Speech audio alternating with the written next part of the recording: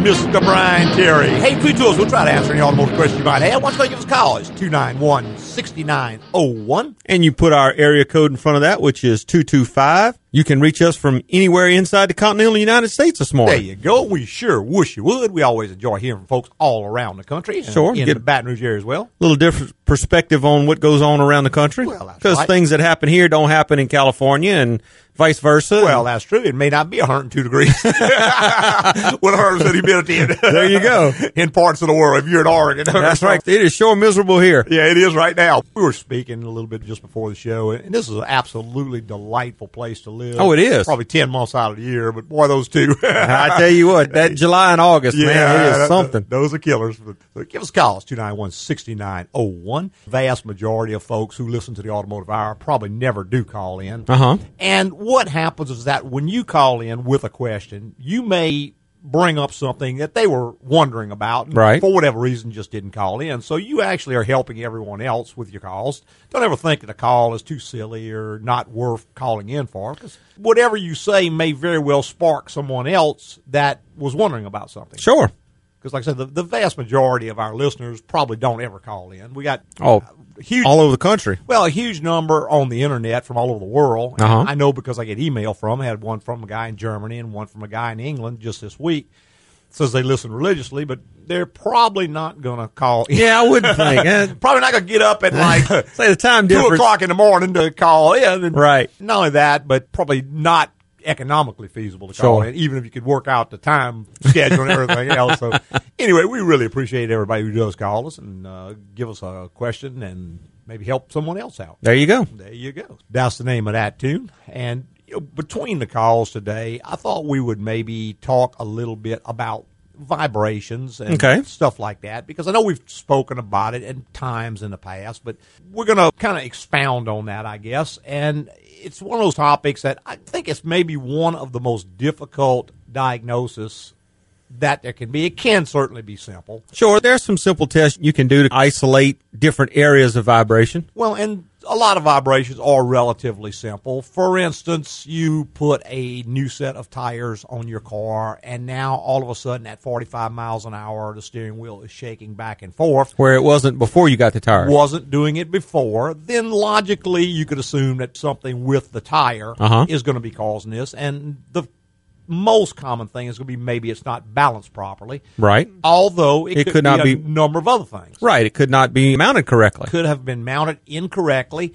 And when I say mounted incorrectly, I know it's on the wheel. Right. It got put on the wheel. But when you put a tire on a rim, it is mandatory that you lubricate the tire and the rim. Because you have two surfaces that have to slide one on the other.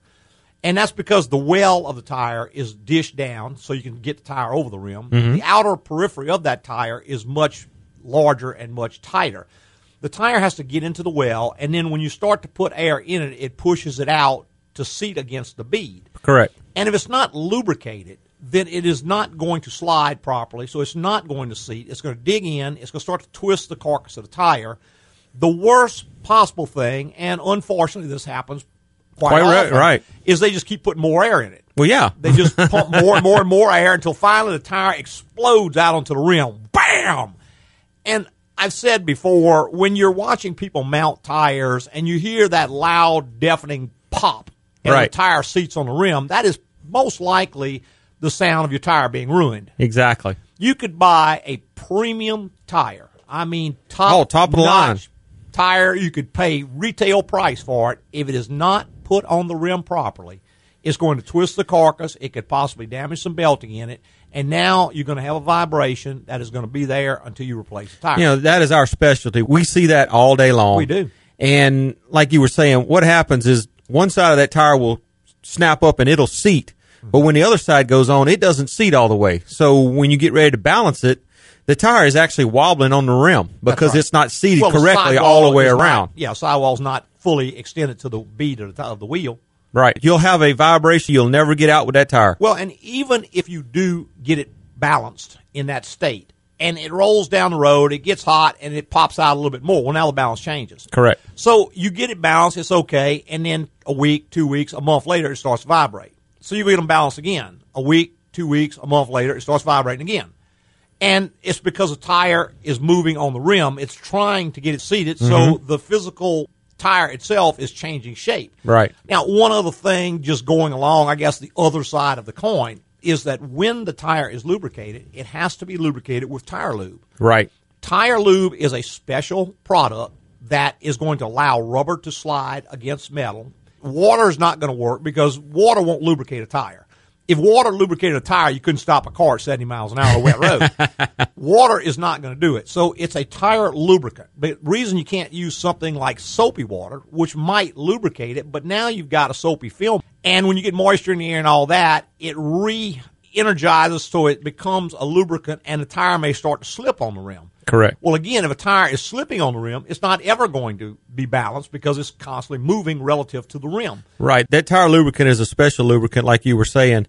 And what it does is, once it does its job, it actually dries out. It evaporates. It's a water-soluble lubricant that is adequate to lubricate the rubber and get it to seat on the tire and then evaporate and go away once its job is done.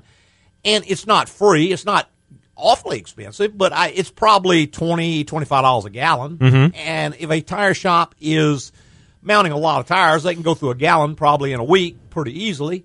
And they may be tempted to either water it down. Water it down, right. I've seen that happen. Yeah, or just use water. We see this a lot. And what happens, unfortunately, some of the guys mounting tires are not the top ASE master techs. Right. At AGCO, that's all we employ is master techs, so we don't have minimum wage folks out there running around, but a lot of tire stores, because of their pricing structures and all that, they're trying to keep costs down. They don't necessarily have a super trained technician mounting tires.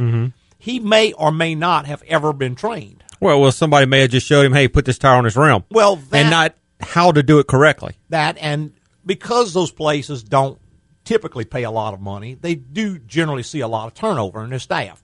So the trainee trained the trainee who trained the trainee, and each time the message got a little more watered down. Sure. So a lot of times what happens, you go in, you buy a premium tire, you pay a good price for it, they ruin the tire putting it on the rim. And we've actually got an article on the website. Just type in tire mounting in the search bar and it'll bring it up. But there's an entire article entitled, I think, Can a Caveman Mount a Tire? And something as simple as that can start a problem that is going to be very difficult to resolve, very difficult to diagnose and resolve. So that's one thing. Now, when you say balance a tire, it's not as simple as just putting it on a machine, pushing the button, spinning it, and then knocking a weight on and then giving it back to the customer. There's a lot more to balancing a tire than just that. We're going to go ahead and take a quick little break, but when we come back, we can talk more about this and all sorts of vibrations and how you can go about diagnosing them. Sounds great. There you go. Travel my way, take the highway, that's the best.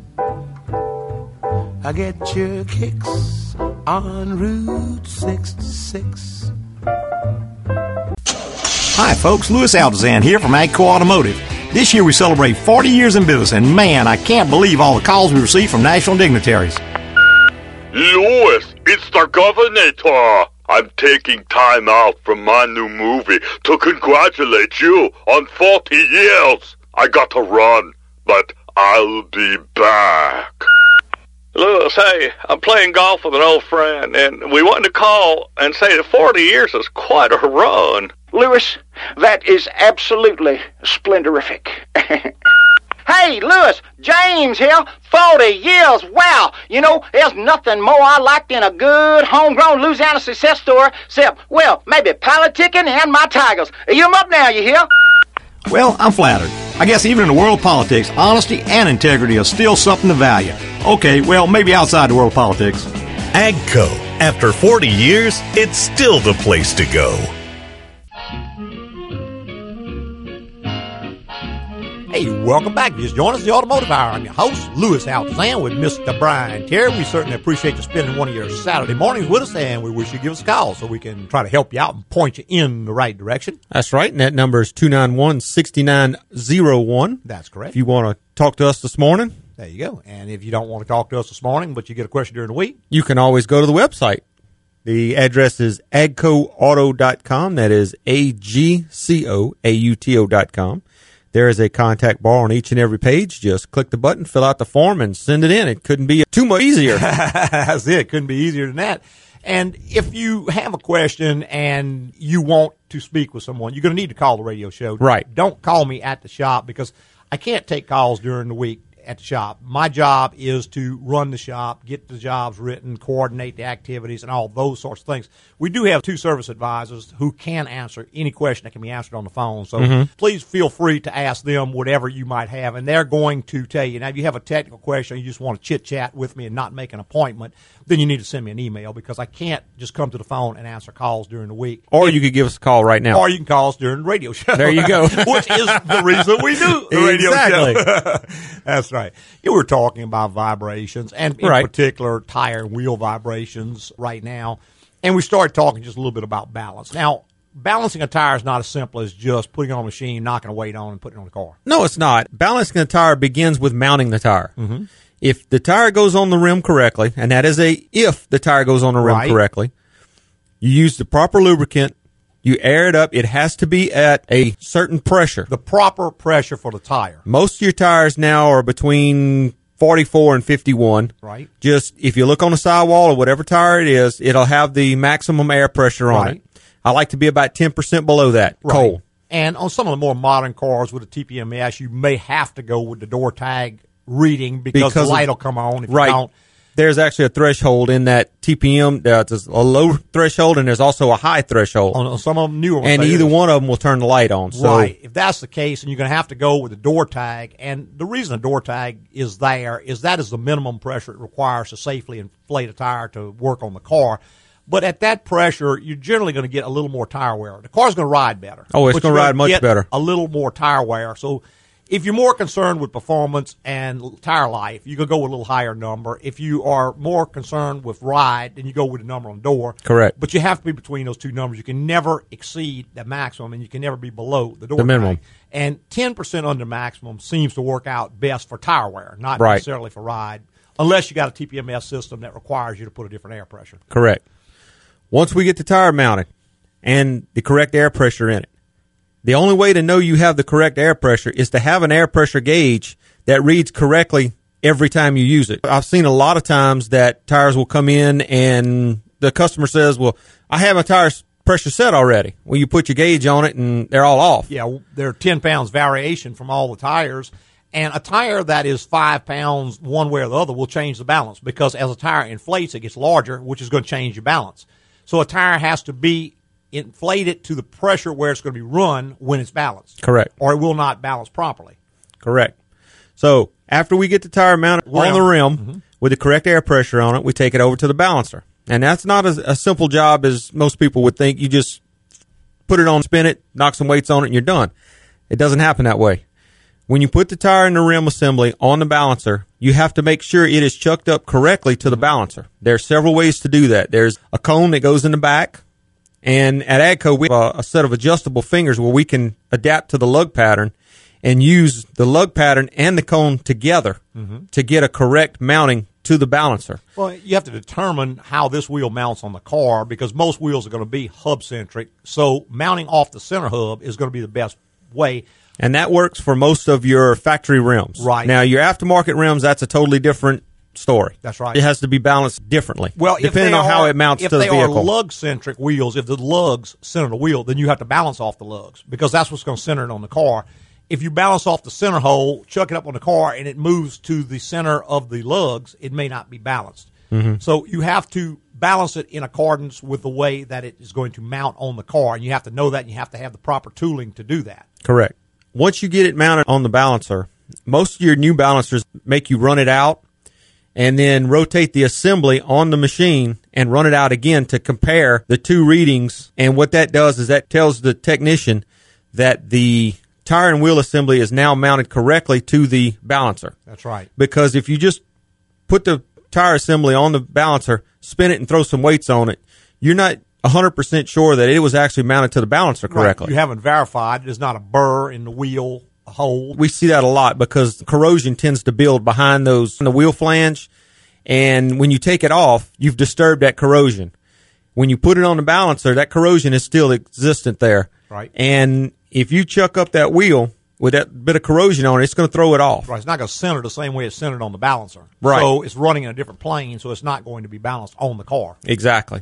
Once we get that figured out, I've had to take a lot of times, take the wheel back off the balancer and clean the hub out. Right. The rust pits, some of your cheaper chrome wheels, the chrome you start peeling off, which changes the back of the flange. Several different things you have to know to be able to get it to balance correctly. Well, if somebody got a little rough putting the wheel on and stabbed that aluminum wheel against one of the lug studs and the stud put a dent in that center hole, that wheel will never be balanced properly until that's addressed. Right. We take a file and redress that area so it will actually mount correctly. Once you get it mounted correctly and run out correctly, you verify that it is now mounted correctly to the machine. You take your measurements. Some of your wheels now have no provision for a knock-on weight on the outside. That's right. It's kind of a rounded face or a flat face. Some of them have a provision on the back. Some of them don't. Some of your high-end wheels, like your BMWs and your Mercedes, do actually have a lip that you can put a weight on. So, therefore, you have to use a stick-on weight, which is an adhesive strip weight that you cut to size and stick to the rim. On the inside. On the inside of the rim. Depending on what you have, you've got a gauge that will tell you what type of weight goes on these wheels because all the lips are different. They each take a different type of weight. At AGCO, we've got a box. I say a box, a cabinet with several drawers in it full of weights, different types of weights, different configurations of weights. This gauge tells you exactly which weight fits this wheel. If you put the wrong weight on it, 5-10 miles down the road, maybe a week later, one of the weights is going to fly off. It could fly off. It could move. It could shift in position. All sorts of things can happen. If it's not the proper weight, it's not going to stay balanced. Right. It's not going to stay where it's supposed to. Once you figure that out, you run the machine out. When the machine stops, it actually tells you where the weights are supposed to be. Position. So you put the weights on, and you spin it again to verify that you put the weights on correctly. If it comes up off, then either you've used the wrong weight, the wrong configuration, or it got put not exactly in the right place. Wrong position. On the rim. Or the machine is malfunctioning. Or the machine is malfunctioning. And a technician that knows that machine will be able to tell that. Mm-hmm. Like you were saying, they got guys that somebody's told them, hey, just nail these weights on. Right. And if it comes up zero, you're done. Well, and it's probably a tire store that has absolutely excellent people in it. I'm not saying they don't. Exactly. I'm just saying, as a general rule, in places that cater more to quick turnaround and stuff like that, a lot of times low-wage people, and they have a lot of turnover, and training may be an issue. They may not know all these things. Right. Something else we see a lot is multiple weights on a tire. Mm-hmm. We see it a lot. They come in, my car's shaking at a certain speed. You look on there, and there's a 1 ounce weight at 6 o'clock and a half ounce weight at 12 o'clock. Right. Well, what they've done is they've just counterbalanced the first weight. That's right. So all that has to be taken off, and you have to start over. If you see more than one weight on either side of the wheel, then you know we've got a problem. And the only exception to that would be if the weights are touching each other. Right. Just because either they didn't have the correct weight size for a one weight. Or some people may actually elect, let's say it requires a large amount of weight because of a big tire, and let's say it calls for 4 ounces of weight. Some shops may elect to put two 2-ounce weights side by side rather than a 4-ounce weight, only because you got two clips holding on, and that's a lot of weight. You want to make sure that it does stay in place. So that would be acceptable. But two weights in different positions on one side of the wheel is definitely a no-no, as is no weight on one side or the other of the wheel in most cases. In most cases. There are an exception. Occasionally you may see where it didn't require weight on this particular wheel, but that's going to be real, real far. It's definitely a red flag. Sure. Let's go to our phone lines with John. Hi, calling from Toronto. Hey, John, how are you this morning, man? Good, and you? Good. Doing very well.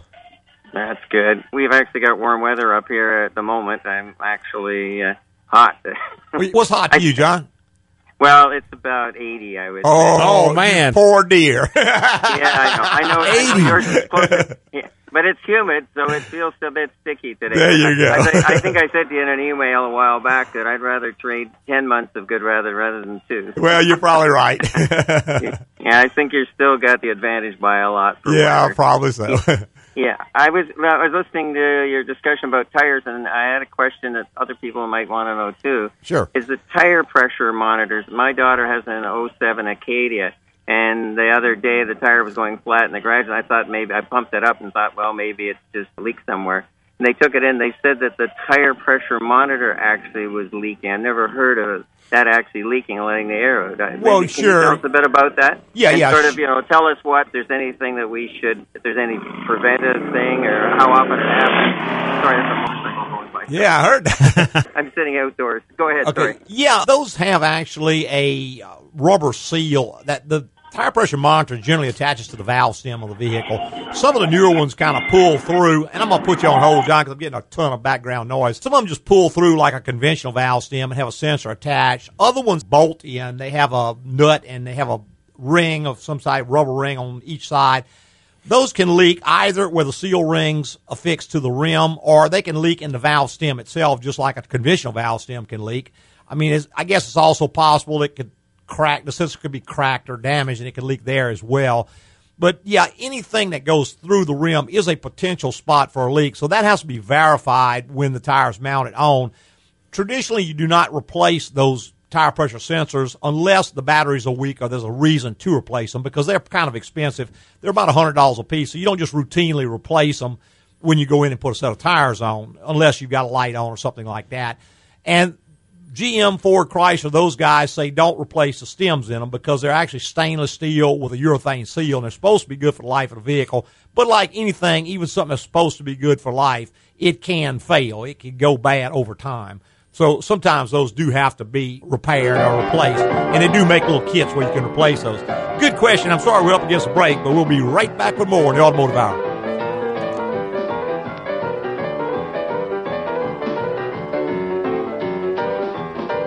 Hey, Louis Altazan from AGCO Automotive. This year we celebrate 40 years in business, and you won't believe the people calling in to congratulate us. Hey, Louis, it's Jay. You know, I'm in the cars myself, and 40 years of business is amazing, just amazing. You know, if I still had my show, I'd have you in the interview chair just like that. Mr. Altazan, congratulations from your old pal Jack. 40 years is quite an accomplishment, and that's the truth. I should know, because I can handle the truth. Louis, it's me, Oz. 40 years. I can't even... Bloody amazing. Sharon, where's my cell phone? Oh, that's right. I'm on it. Now I've got to find my glasses.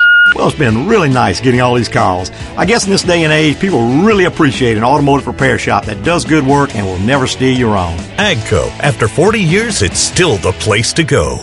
Loud noise off the river to right. Don't mind it, cause the man with the whiskers has a lot behind it. But I can't welcome keep back to punching Automotive with Hour. I'm your the host, Louis big Altazan, with when you Mr. make Brian me Terry. Hey, punch True with Tools, we'll try to answer any automotive questions you might have. give my Today we were talking about vibrations and how to diagnose them and some stuff like that, but we'll take a call on any question you might have, any topic you got. You just give us a call. We're going to try to help you out and point you in the right direction. That's right. Now, we've gotten to the point where the tire's now mounted properly, it's balanced properly, it's put on the car, but there's an aspect even beyond balance, which is round. Correct. If a tire is out of round, and generally tires are made out of round, obviously you can ruin a tire putting it on the rim, but beyond that, if a tire is not round, it was not manufactured round. It's a manufacturing defect.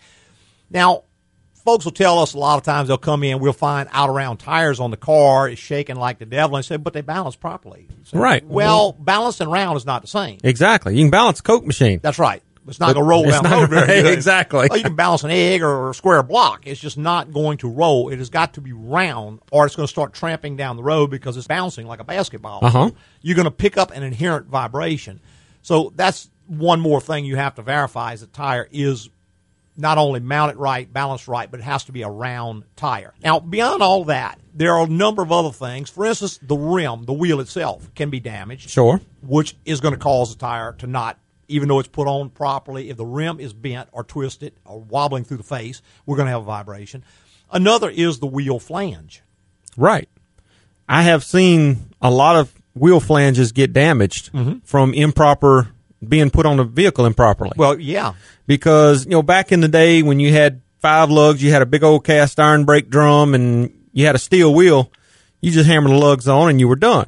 Today's cars are built so much lighter and so much more precise until if you put that wheel on that car and you torque one of the lugs down and then you go... Or worse, don't torque it down. Just crank it down. Just crank it down. 160 foot-pounds on one lug nut. And then try to tighten the other 5, you're going to twist that flange. You could very well can bend the flange. And now you're going to have a vibration that you just can't hardly get out because you keep balancing wheels and tires and the vibration's still there because it's not on the wheel and tire. It's on the car itself. Right. The wheel hub. The hub is damaged. And beyond that, there's just so many things that can cause a wheel tire to vibrate. That's why these things can be so difficult.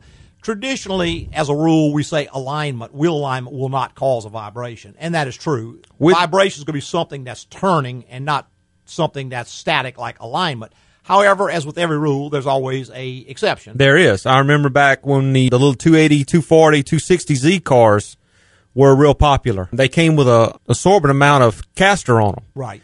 And the only way to get the vibration out that the caster was causing was to reduce the caster on them. Mm-hmm.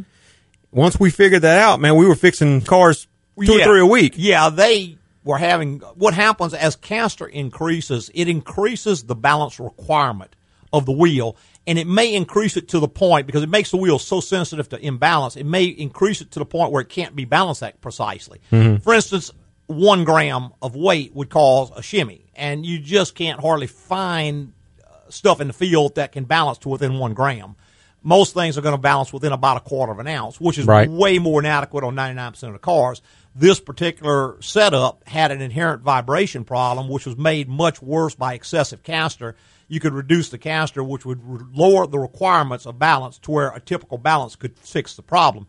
Now, another place you'll see that is on, let's say, a custom car where somebody's built a car. Right. Maybe they've built a kit car or some kind of a modified, took a 23T bucket and built the chassis up. And when they designed it, they didn't have an suspension engineer, maybe sitting there telling them all the ramifications. So they went in, they put a certain amount of caster, but there's tons of factors that are going to influence that. They may have gotten the caster excessive, so now we pick up a vibration that's inherent in this. And that sort of thing, it's not cookie cutter, so there's not going to be a cookie cutter solution. You're going to have someone with an extreme amount of experience looking at the car. That's not one of those things you go on the internet and say, oh, yeah, my car's vibrating. Because there is no standard. You don't know what was done, how it was done, what's done right, what's done wrong. So there's just no way to diagnose that car without an extreme amount of experience and looking at the car. Correct. And measuring and trying all those things. Now, that just basically scratches the tip of the iceberg as far as vibration. Oh, definitely. Because wheels and tires are one of those things that do vibrate. But there are just an inordinate number of other things that can vibrate. Right. They're not the only things that are turning on a vehicle. Almost anything on a vehicle that rotates can vibrate. Sure. So when we have a vibration, what we want to do first is get a handle on what's causing this problem. So the first thing we need to do is determine what things affect this vibration. Correct. Which means a test drive. For instance, or 2. If we're driving at 62 miles an hour and we start to feel a trump kind of a feeling, one thing we may want to do first is drop it down into a lower gear and see if the vibration changes. Is it still at 62 miles an hour, or does it now go up or go down with the RPM of the engine? Right. Because if it is RPM related, it's more likely going to be something in the engine, torque converter, or drive line that is subject to an RPM, whereas if it's more mile per hour related, it's more likely going to be suspension or on the output side of the differential, which is mile per hour related. Now, another way to look at that, if let's say it shakes at exactly 70 miles an hour, we might bring the car up to 75, it quits shaking, you bring it at 65, it quits shaking. We'll bring it to 75, put it neutral, and let it coast back through that range. Correct. If the vibration does not manifest at 70 miles an hour when coasting, drop it back in gear, the vibration's there. Now we know this is something that is related to pressure on acceleration, which is far more likely going to be driveline related. Now, driveline doesn't mean it's necessarily the drive shaft. It doesn't mean it's the U-joints. It doesn't mean that. It could be the alignment of it all. It could be an engine mount or a transmission mount or, like we found out, a transfer case mount. Sure. Can cause a vibration on acceleration when power is applied. Certainly not the only things that can do that, but those are the first things you're going to want to eliminate, because you don't want to go do a bunch of obscure repair and look at a lot of real complicated stuff when we've overlooking the more common stuff. Now, some of the things as far as a driveline vibration is, of course, the drive shaft itself, the U-joint. U-joints, right. And what we hear all the time, we'll come in and people have a vibration on acceleration. You let off, it gets better. And you say, did you check the U-joints? Oh, yeah, they're fine. They're fine. Okay, how did you check them? Well, there's no slack in them. Well, that's only one way they fail, correct. One way a U-joint can be bad. They can also get tight. They can seize up. which is going to cause a heck of a vibration, even though there's no slack in the joint. They can be damaged in installation. You could have a little dent in the drive shaft because whoever put the U-joint in pounded it in with a hammer and bent the flange. Right. You can have a flange that is damaged. You can have a misalignment in the flange. U-joint may not be seated in the flange. All these sorts of things. Now, also the angles that the drive shaft operates at are absolutely critical. A U-joint generally cannot operate at much more than 3 to 5 degrees angle. Mm-hmm. And the two angles, front and rear drive shaft, should be roughly counter to one another. If one is, say, 355 degrees and the other one needs to be, say, 5 degrees, so that they counter each other out, they're basically going to work against each other. When one is straight ahead and the other's got an angle on it, you can end up inducing a vibration. Now, drive shafts also have balance, and balance is extremely critical on a drive shaft because it is turning much faster than the wheels are. Most of them turn at least 3 times faster than the wheels, depending on the gear ratio and the rear end of the car. Yeah, because if you've got, say, a hot rod and you got 411 gears, now it's turning 4 times as fast. So if you're driving 60 miles an hour, that drive shaft is spinning 240 miles an hour, which is very, very, very, very fast. So a tiny, tiny amount of imbalance is really going to show up. If the U-joints get out of phase with each other, we've seen that a lot. Yep. It's been a while, but back in the day, they used to have a drive shaft that was 2 pieces, and it had a bonded rubber connection between them. And that bond would break, and the drive shaft twist inside itself. And the joints would get out of phase, and that causes a real bad vibration. Well, and on a 2-piece drive shaft, if someone put U-joints, disassembled the shaft, didn't mark it, and now they put it back either 180 degrees off or 40 degrees off or whatever number, depending on the spline configuration, you can have a vibration that's driveline related that you may not ever get out. One devil of a time finding. Now, all that said, even with everything perfect, let's say the drive shaft's perfectly balanced, let's say it is perfectly aligned, you can still have a vibration problem because you can have what they call harmonics. Harmonic is something that is just inherent in the design. This design vibrates at this speed, even though everything is balanced, everything's aligned, and so on. That is generally tuned out on an engineering level by either sizing the part differently, putting a counterweight somewhere, and these things are done at the factory generally before you get the vehicle. So if it starts to occur after, either something has changed, or if you engineered a vehicle yourself, you built a car, and you don't have the wherewithal to know all that. You may end up with an inherent harmonic vibration that you just don't know how to go about getting out. We could talk about that a little bit more when we get back.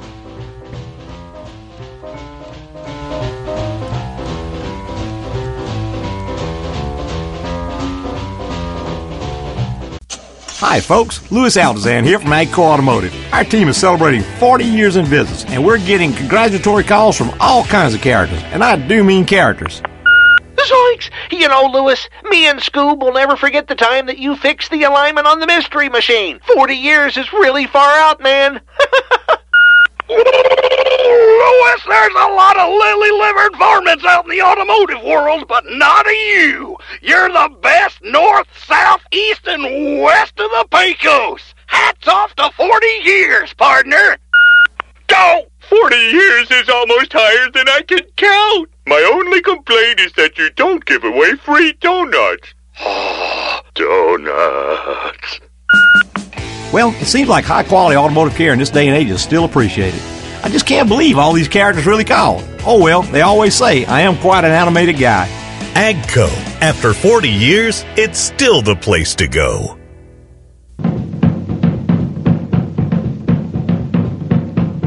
Hey, welcome back to the final segment of the Automotive Hour. I'm your host, Louis Altazan, president of AGCO Automotive. Got our lead tech, Mr. Brian Terry, right here by my side. Between two of us, we'll try to answer any automotive questions you might have. Still got a few minutes. Give us a call, 291-6901. We were talking about vibrations, harmonics, and particularly in drive shafts in the last segment. And I remember the Chevy pickup trucks had a problem with vibration. I think it was up about 70 miles an hour. Right, I remember that. And re-engineered that to just move the vibration out of the realm of the driver. Right, they redesigned the drive shaft by going larger. They went to an aluminum shaft, and it went from about a 3-inch steel shaft to about a 5 aluminum shaft. Right. By increasing the diameter of the shaft, what they did is they moved the range at which it would vibrate much higher up. So now it's still got the vibration because it's inherent in the design. They can't get it out without totally redesigning the truck, but they've tuned it up to a range where most people are never going to feel it. Exactly. It may vibrate now at 85 to 90 miles an hour instead of 70, which is much better because most people drive 70 miles an hour. They're going to feel a vibration. They're not really going to feel a vibration up at 85, 90 miles an hour, so right. It's just a way they have of moving things. They can tune it by changing one component. For every harmonic or vibration, you need three things. And the first is, of course, the source. That's what's causing the vibration. Number two is the responder. That's where you feel the vibration. It might be the steering wheel. It might be the seat. It might be whatever is shaking. And number three, you have to have a transfer path. That's where the vibration goes from the source to the transponder. If you can change any of the three, you can change the range at which the vibration is going to occur. And that's the whole premise behind tuning vibrations out of things. If they can put a counterweight, they may tune this up to a range where it's no longer noticeable. Right. It's not necessary to get rid of the vibration if they can tune it out of the range where most people are ever going to experience it. Let's go to our phone lines with Chuck. Good morning, Chuck. Good morning. How are you guys? Doing great. Doing great. I know you guys talk about vibration right now, but I've got a problem. I've got an 07 Chevrolet Silverado losing engine coolant rapidly. Okay. Radiator's been changed out. No apparent leaks in the driveway. Don't have a clue where this might be going. I'm going to tell you, Chuck, what we see a lot on those is the water pump gaskets will leak. They had a lot of trouble with those gaskets deteriorating. The reason you won't see it is because you got a big old huge fan right there. The water is oozing out, and that fan is blowing it back against the engine, which is 200-plus degrees, so it's just evaporating and it never hits the ground. But that's the most common thing. On 07, you should not have a problem with the cracked cylinder heads like the earlier ones did. Supposedly they had that resolved by 07. But the 06 and earlier had a problem with the cylinder heads cracking. It would actually leak into the oil. But the 07 shouldn't be affected by that. Check those water pump gaskets real. Okay, well, this is an 07 Classic. Would that make any difference? No, sir. No. The engine's changed. Now, one other place that we do occasionally see it, you know those two quick connect fittings are back on the firewall? Right. Where the heater hoses go in. Occasionally we'll see those, and it'll just kind of trickle down the firewall. And again, all the heat of the exhaust and all that, air blowing back will evaporate it before it hits the ground. But any reasonable shop with a pressure test should be able to find that for you pretty easy. And if you don't have a gajillion miles on it, Chuck, sometimes we just change the gaskets because sometimes the new water pumps you get are probably not as good as the ones you're taking off. So I don't automatically just change that pump. I usually change the gasket if that's all it is. Okay. All righty? Thank you, guys. Thanks, man. Bye-bye. All right. All right, going right straight back to our lines with Chico. Good morning, Chico. Hey, how you doing today? Doing wonderful, sir. Good morning. Lewis and Brian, love the show. I have a question. I have a 2010 Toyota Tacoma Pre-Runner. Okay. And it has the low-pressure tire sensors. Yes, sir. All right. And I'm getting ready to get two tires changed. The question I have is, do I need to reset the pressure alarm inside the truck after that is done? Well, the answer to that, Chico, is yes and no. Yeah. That's pretty confusing. But if you move the position of the wheels, and they take all four wheels off, break them down, and put them back in different positions, they would have to be reprogrammed to tell the car or truck where the wheels are actually located on the vehicle now. If they put the wheels back left front to left front, right rear to right rear, so on as that, put them back exactly where they were. As long as they don't damage the sensor in the process, it's not going to change anything. Right. And another quick one, if I had those sensors removed, what kind of problem would it be to have it deprogrammed so they wouldn't show up? It's not possible. It is not possible because those are programmed into the vehicle. They go through the body control module and through the PCM. It's not possible to disarm it or unprogram it. The light, they go turn the light on. You can just take them out and put valve stems in them, but your light is going to stay on constantly. I mean, unless you want to put a business card on your dash or put a piece of tape or picture your kids in front of it. Yeah. It's not impossible to get home, lower the pressure to the setting I want, reprogram, and then air them back up to normal pressure. Not a problem. Yeah. I was just curious about that. Mm-hmm. Okay. All right, Chico. Thanks for calling, man. Thank you for all your help. Yes, really sir. love the show. You bet. We really appreciate you listening. Bye-bye. Uh-huh. All right, 291-6901 is the number. If you want to be part of the Automotive Hour, we would love to have you. We were talking about vibrations, harmonics, and such as that, and, again, driveline-related vibrations. The last thing that I want to kind of just hit on briefly, and that is, let's say you've got a vibration at so many RPM, and with the car sitting still, if you bring the engine to that RPM, you can duplicate it sitting still. There you go. Well, now we're in an engine, torque converter, something that's rotating, sitting still. Right. We've already eliminated the tire wheel assemblies, the drive shaft, the rear end. Anything that is not moving has been eliminated. So with that one simple test, and there's the first thing, notice the RPM at which the vibration occurs, if it is peculiar to an RPM. Uh-huh. With the car sitting still, in park, foot on the brakes, bring the engine to that RPM and see if the vibration reoccurs. If it occurs sitting still, then we know it's not the drive line because none of that is turning. Right. We know it's not the wheels, it's not the tires, it's not any of that kind of stuff. So now we have to zero in on the engine and the stuff that's still turning. Now, a torque converter is one of the things, out of many things, that can cause a vibration. Yep. And again, on most vehicles, what you could do is go in, take the bolts out of the torque converter, push it back into the transmission. Now we can start the engine and see if the vibration is still there. If that lets the vibration go, it's gone, well, now we will suspect a torque converter. Some vehicles may not be possible, but a lot of them it is. You can just separate the torque converter from the flywheel, push it back in the transmission, and crank the engine up like that. Mm-hmm. Now, if that's not possible, then that's not going to be a test you're going to be able to do. You have to use different methods to try to find it. Let's say we separate the torque converter from the engine, vibration's still there. Well, now we're probably into a vibration in the engine itself. One thing that occurs to me is we've had a radio show on the program, and that is the harmonic balancer. It could be damaged. The ring could be slipping on it. Right. That'll change balance. There's a way to verify that. Take paint marker and put mark across the whole balancer, across the steel part that bolts to the crankshaft, the rubber connection, and the outer ring. Mm-hmm. Crank it back up and run it a little bit, bring it back to that vibration and shut it off.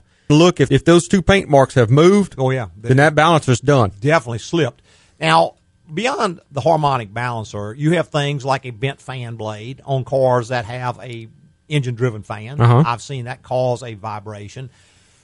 One other thing, and this is a bit obscure, but it does really throw people for a loop a lot of times, and that is an engine that has been hydrolocked.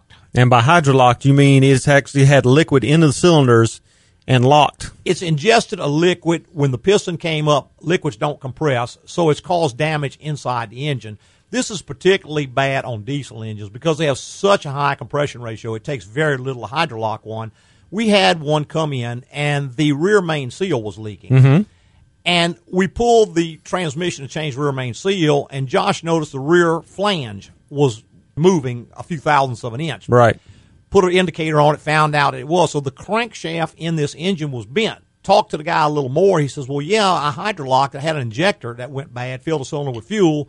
Engine hydrolock, we replaced the injector, and I've had a vibration ever since, and then now the seal keeps going out. Right. Well, you're not going to fix that just by changing a seal. You've got a much, much, much larger problem. Sure. And this, again, is just one of those things. We'll try to talk about this a little bit more next week because we're just out of time today. Okay. We want to tell everybody how much we appreciate them listening this morning and every Saturday morning on Automotive Hour. I'd like to thank all our podcasters for listening this week and every week. And tell your friends, and if your service has a place for a written rating, please go on there and give us one. Give us a written review. It'll move us up in the ratings so more folks can hear us, and we'll keep on doing the show. Hey, Priestley with opinion based on our experience in the automotive industry. Have a great weekend.